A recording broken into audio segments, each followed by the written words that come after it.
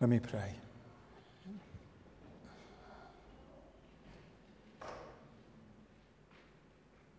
Father, as we look into your word now,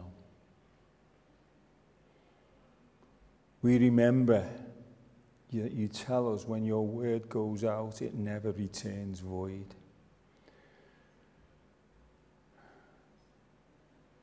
Father, just use me as your vessel to speak. Everything of myself, let it pass through and disappear. And everything of you, let it touch the hearts and the minds of the people. For me as well, Father. For we ask it in Jesus' name. Amen.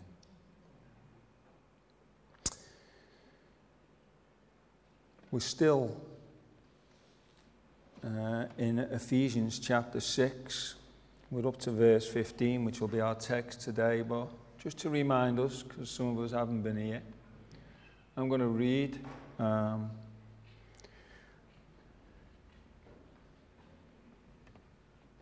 to verse 18, 10 to 18. This is Ephesians chapter 6, verse 10. Finally, be strong in the Lord and in his mighty power. Put on the full armor of God so that you can take your stand against the devil's schemes. For our struggle is not against flesh and blood, but against the rulers, against the authorities, against the powers of this dark world, and against the spiritual forces of evil in the heavenly realms. Therefore, put on the full armor of God, so that when the day of evil comes, you may be able to stand your ground. And after you have done everything, to stand. Stand firm then, with the belt of truth buckled round your waist, with the breastplate of righteousness in place, and with your feet fitted with the readiness that comes from the gospel of peace. In addition to all this, take up the shield of faith, with which you can extinguish all the flaming arrows of the evil one. Take the helmet of salvation and the sword of the Spirit, which is the word of God, and pray in the Spirit on all occasions with all kinds of prayers and requests. With this in mind, be alert and always keep on praying for all the saints. Amen. I want to tell you a story. I have prepared a sermon this morning, but I've got other things I believe that God wants to share with us this morning. So it will be related to the sermon. But I want to tell you a story of a man called Abraham. And I'm not going to read the scripture itself. I'm going to tell you the story, and you can find this story in Genesis, and it's Genesis chapter 22. If you want to read it later, but I'm going to tell you the story. It was when Abraham had a son called Isaac, and God was testing Abraham. And he told Abraham to take his son up the mountain to prepare an altar, to then take a dagger to kill his son on that altar as a sacrifice, and then burn his son. Now we believe this happened. But then, just as Abraham lifts that dagger to strike his son, God says, stop. He says, stop. And over in the thicket, there's a goat or a lamb, whatever you want to call it. This is what God says. He says, do not lay a hand on the boy, he said. Do not do anything to him. Now I know, Abraham, that you fear God. Because, now listen to this. I know you fear God because you have not withheld anything from me.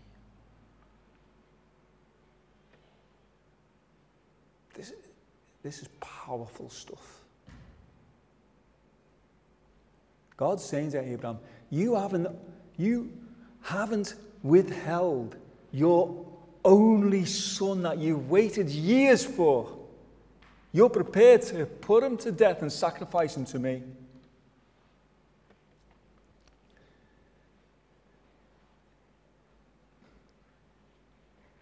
Abraham looked up, and there in the thicket he saw a ram caught by its horns. He went over and took the ram and sacrificed it as a burnt offering instead of his son. So Abraham called that place, "The Lord will provide."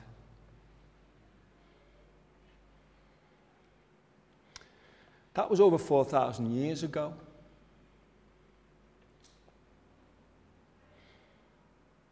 "2,000 years after that happened, God did provide a sacrifice for sin.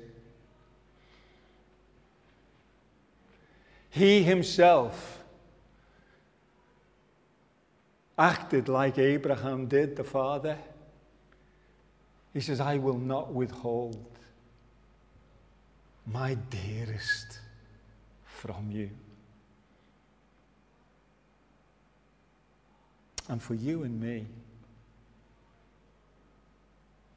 Jesus was sacrificed.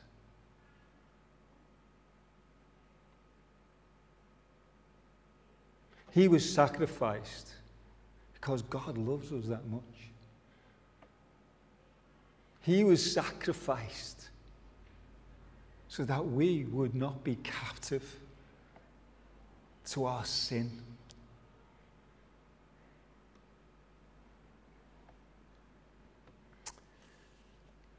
That's good news. Do you think that's good news today? That's good news.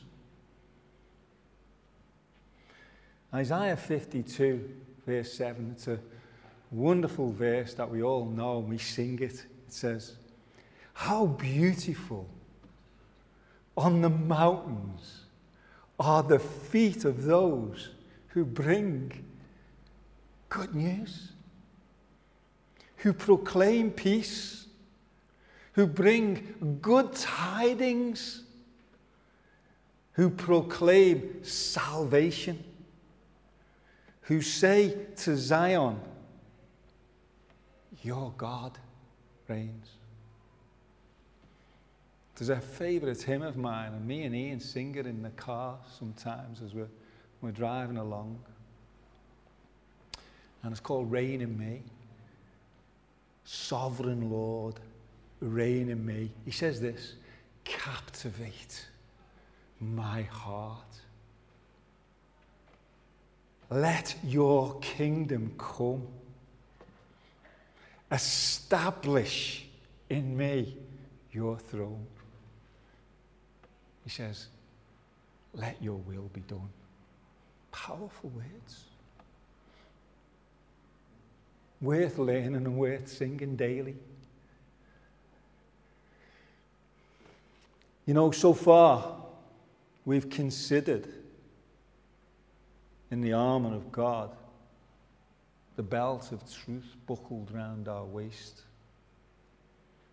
And we shared how important it was for us to be honest and truthful. Not even telling those little white lies.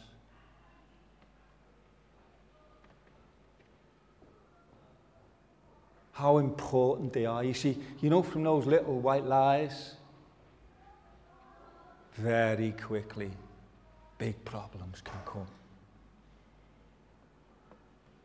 And then we spoke last week about the righteousness the breastplate, of putting on this breastplate of right, that we're right with God. And we can't be right with God of ourselves. What makes us right with God is Jesus' sacrifice, our trust and belief in that, and his Holy Spirit coming in and living in here, in this, as Beck said, in this wretch. Because that's what I am, apart from Christ.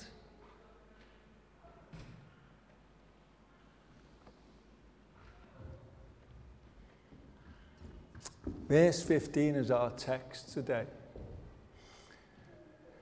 It says this. Let me go back to it and just...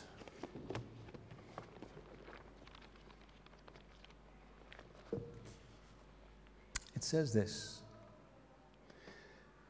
Stand firm then with the belt of truth buckled round your waist, with the breastplate of righteousness in place. And then it says, and with your feet fitted with the readiness that comes from the gospel of peace.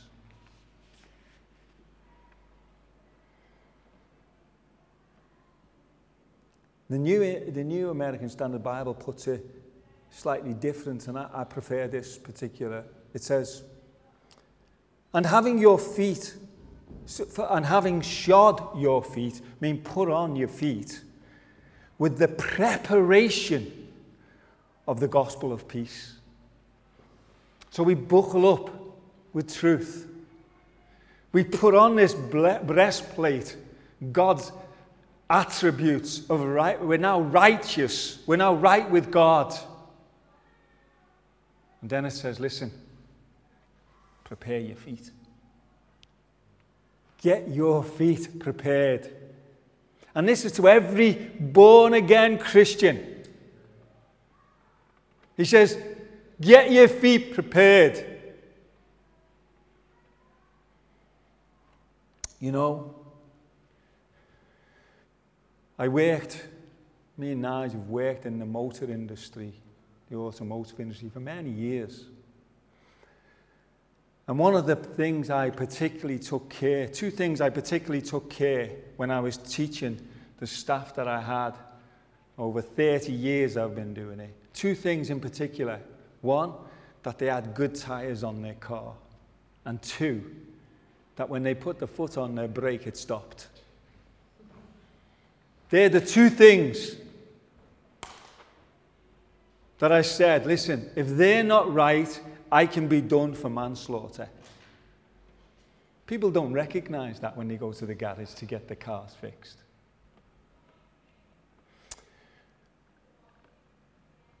I don't know how many tires I've fitted. I've sold thousands upon thousands of tires. And every time I've sold them and every time I've taught, I've said, fit the best that your money can buy.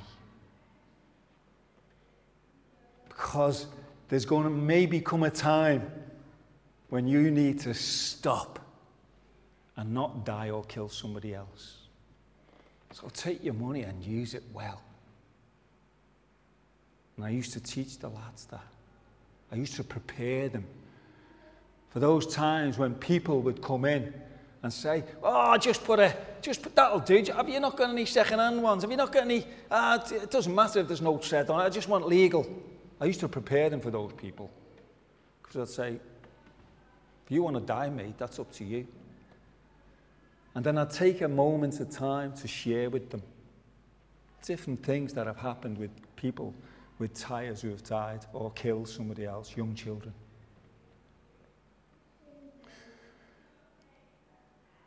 You know what? The technology in tires is more than any other part of the car. There's more technology in a tire than there is in the computer in a car. When you think about it, you know those tires, they're going to drive along that road for 15,000 miles or so. They're going to hit potholes and bumps and glass, and nails and everything. You take the computer of the car and put that along the road at 70 miles an hour for about a second and it's going to break. But that tyre keeps on going. It's important, even for us, that we wear the right footwear, isn't it?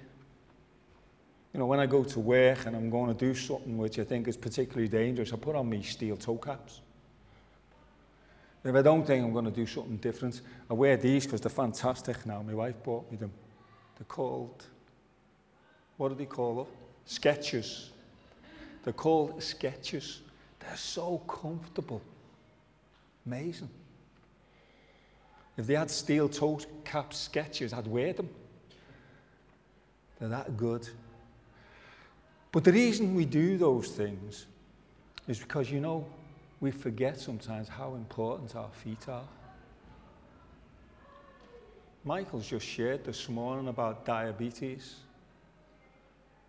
and you losing the loss of your feet. You can't go very far, can you?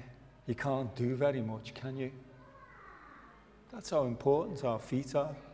If you take your shoes off and you do like Jill, a 10K Jill, yeah? I think she'd have a few more blisters than what she put on her feet. So what do? We put on the right footwear, don't we? You know, these top sportsmen, Nike and Adidas and all these other footwears, they put them on so they can perform better. It's important what we put on our feet. You see, Paul in verse 15, he's speaking about preparation for the battle.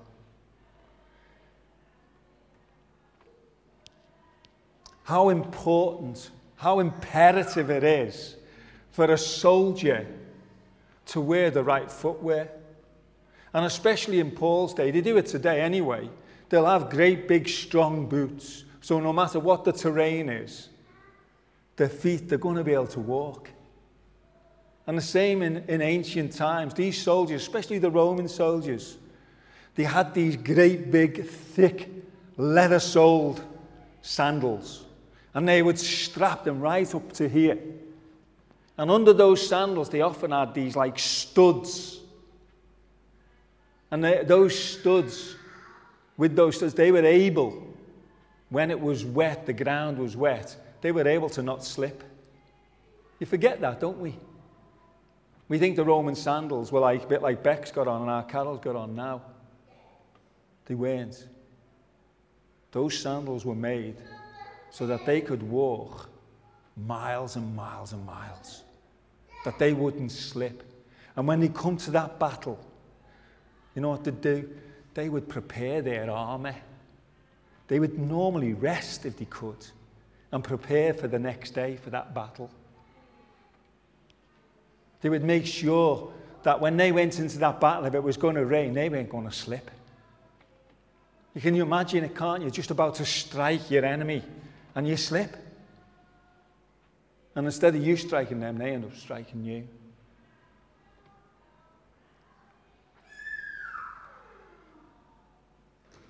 You see, what we put on our feet and what we wear in a battle, it's vital.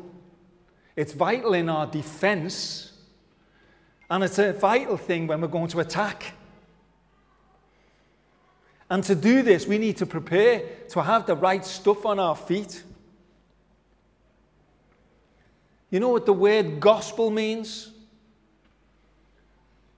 I've just read it to you. Good news. That's what it means. Good news. Let me read it again. How beautiful are the feet of those who bring good news. The gospel, that is. How beautiful are the feet of those who bring the gospel. Who proclaim peace. You see, we've got to be prepared.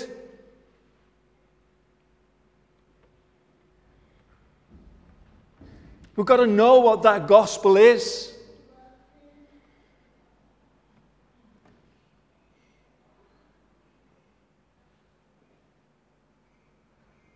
You see, if we don't know what the gospel is, this gospel of peace, how can we prepare for the battle? And that sounds, oh, well, we all know the gospel. It isn't quite as simple as that.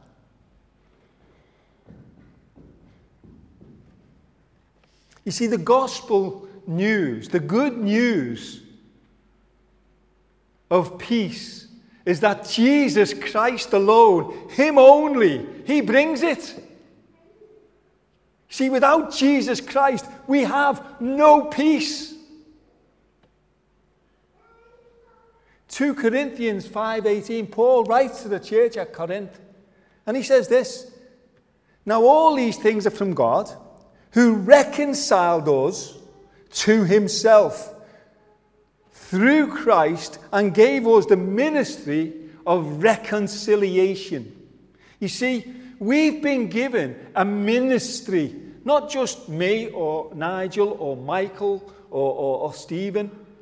Those who are born here, we've all, men and women, have been given this ministry of reconciliation.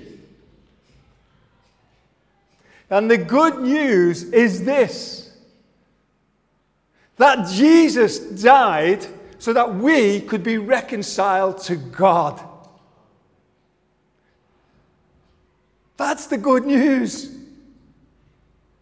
He died upon the cross because we are unable to save ourselves. God could see that, and He saw it before time, and He says, I'm going to make a way for men and women to be reconciled to God. My son. I'm going to tell you about it when you show your Abraham going to sacrifice Isaac. And then I'm going to come and do that very thing 2,000 years ago for you and me.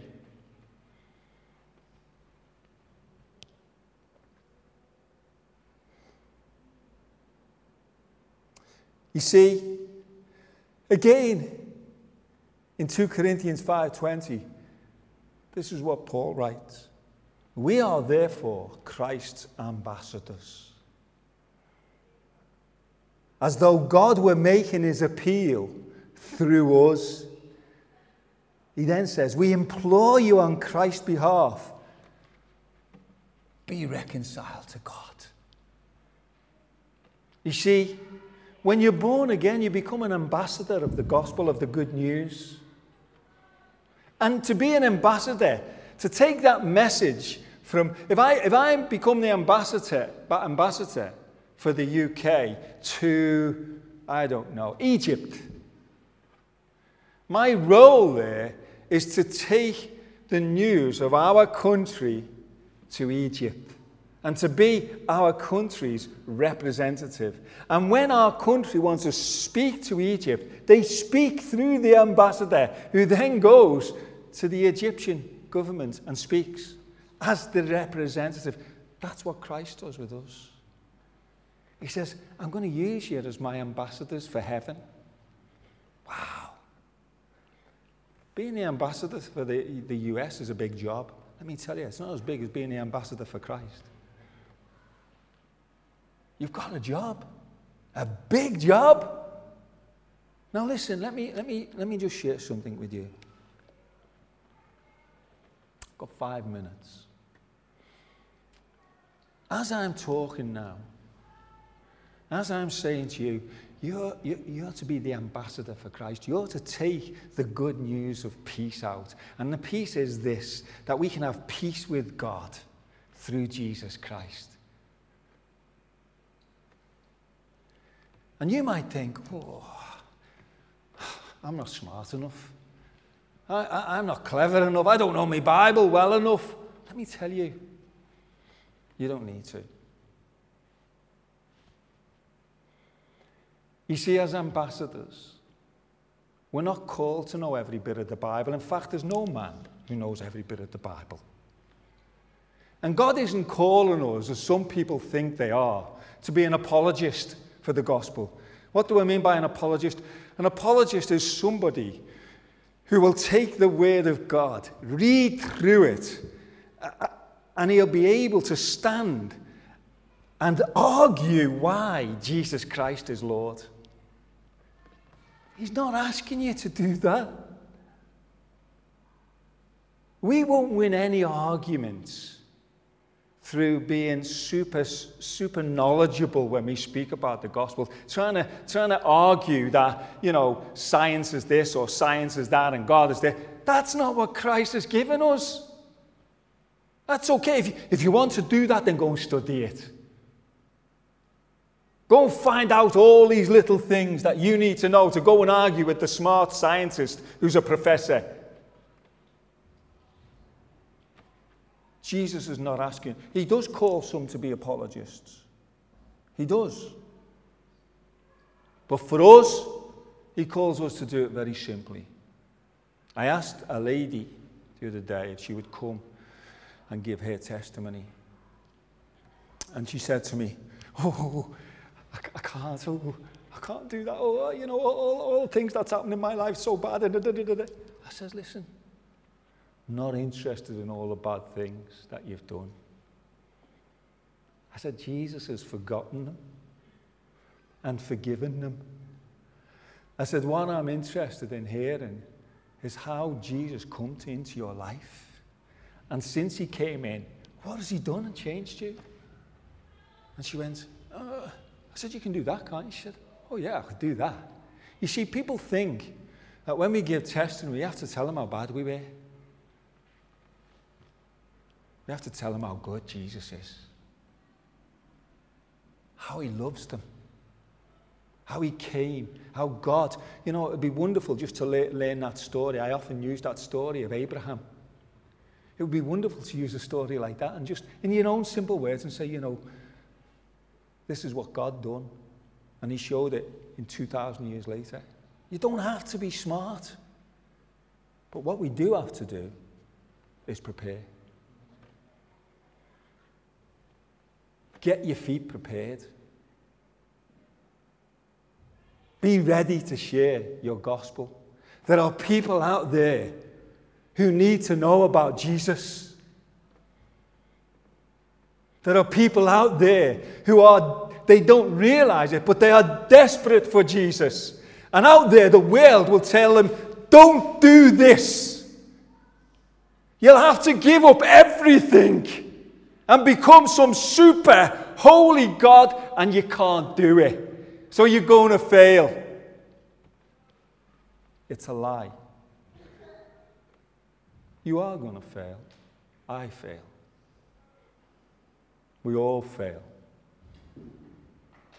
What counts is not us, but Jesus in us. Put on the readiness. Put on your feet.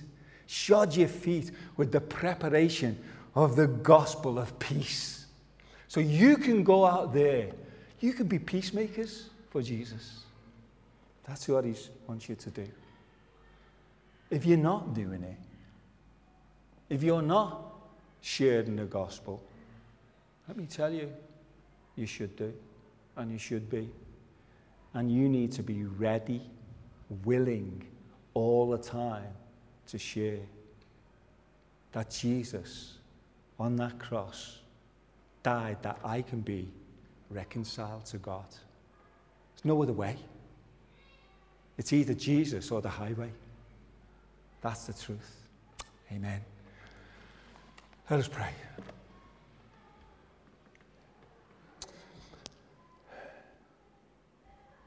Father, forgive us that we don't prepare. And Father, in not preparing, we're always in danger. Lord, I pray for those who you're speaking to. Lord, I pray that they would not be concerned about failing, but they would realize and recognize that you would open their eyes and show them that Jesus didn't fail. And because he didn't fail, they won't fail. Father, you loved us so much that you sacrificed your Son. Forgive us, Father, for not being what we should be, for not doing what we should do. Lord, bless us this week. Give us opportunities to share the gospel of peace. We ask it in Jesus' name. Amen. Amen. Thank you.